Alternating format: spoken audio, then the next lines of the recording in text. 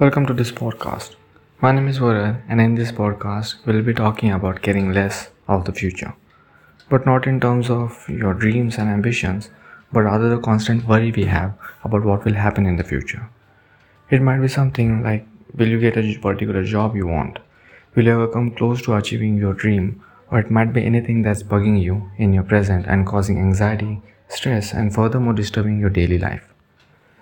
Here in this podcast, I will try to make few points that will help you ease those future thoughts, which in most cases are useless, time consuming, and most of these thoughts will never turn into reality, as they are scenarios you have created by your own in your mind.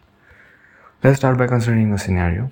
You woke up in the morning and you start your day, you have your breakfast, you do your daily chores and continue so on and so forth. But while you are doing these daily activities, you constantly have these thoughts that where this all is going to lead. Or can you achieve the things you really want in years to come? Now, not all this can be applied to every person who is listening to this podcast, but I highly doubt that there is any person who does not at least a second think that where their life is going and what your future plans are. Now, to the people which have these thoughts of what will happen in the future, where am I headed to? There is nothing wrong with these thoughts. These future thoughts and imagining what your life will be helps us to navigate better. But they become problematic when you start to have anxiety, stress, or even downright depression because of these worries. And that is what we will be talking about. When did the future switch from being a promise to being a threat? A quote from Chuck Palahniuk. He's a journalist and you might know him from writing Fight Club novel. Now we can all agree that our grandparents or even our parents, if you are in your 20s or 30s, these people have a very optimistic way of looking at their life. They did that before and still do now. For them and many of us, future brings hope and a new adventure to look up to. But now, the people who think of future and become nervous or anxious, these people lack optimism. I personally can talk about and know people in my age group like the Gen Zs or even millennials. The fact is that we have everything, but we have nothing. I know that the statement contradicts itself, but it's the truth for many of us.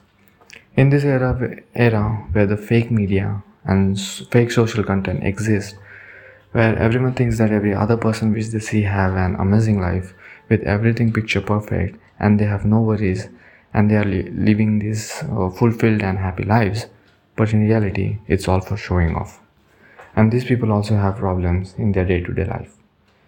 But now you can ask that how this all can lead to a pessimistic behavior.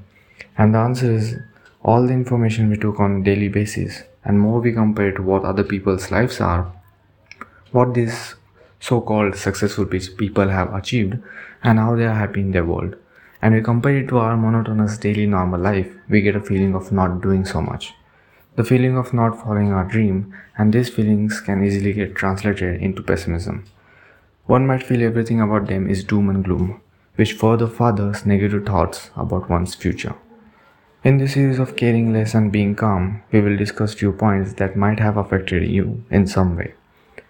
Things such as how to stop comparing yourself with others, leaving your comfort zone and not be anxious, keeping a mental state of calmness which can be an anchor for you if negative thoughts pop up, and many more. Thank you for listening. I'll see you in the next one.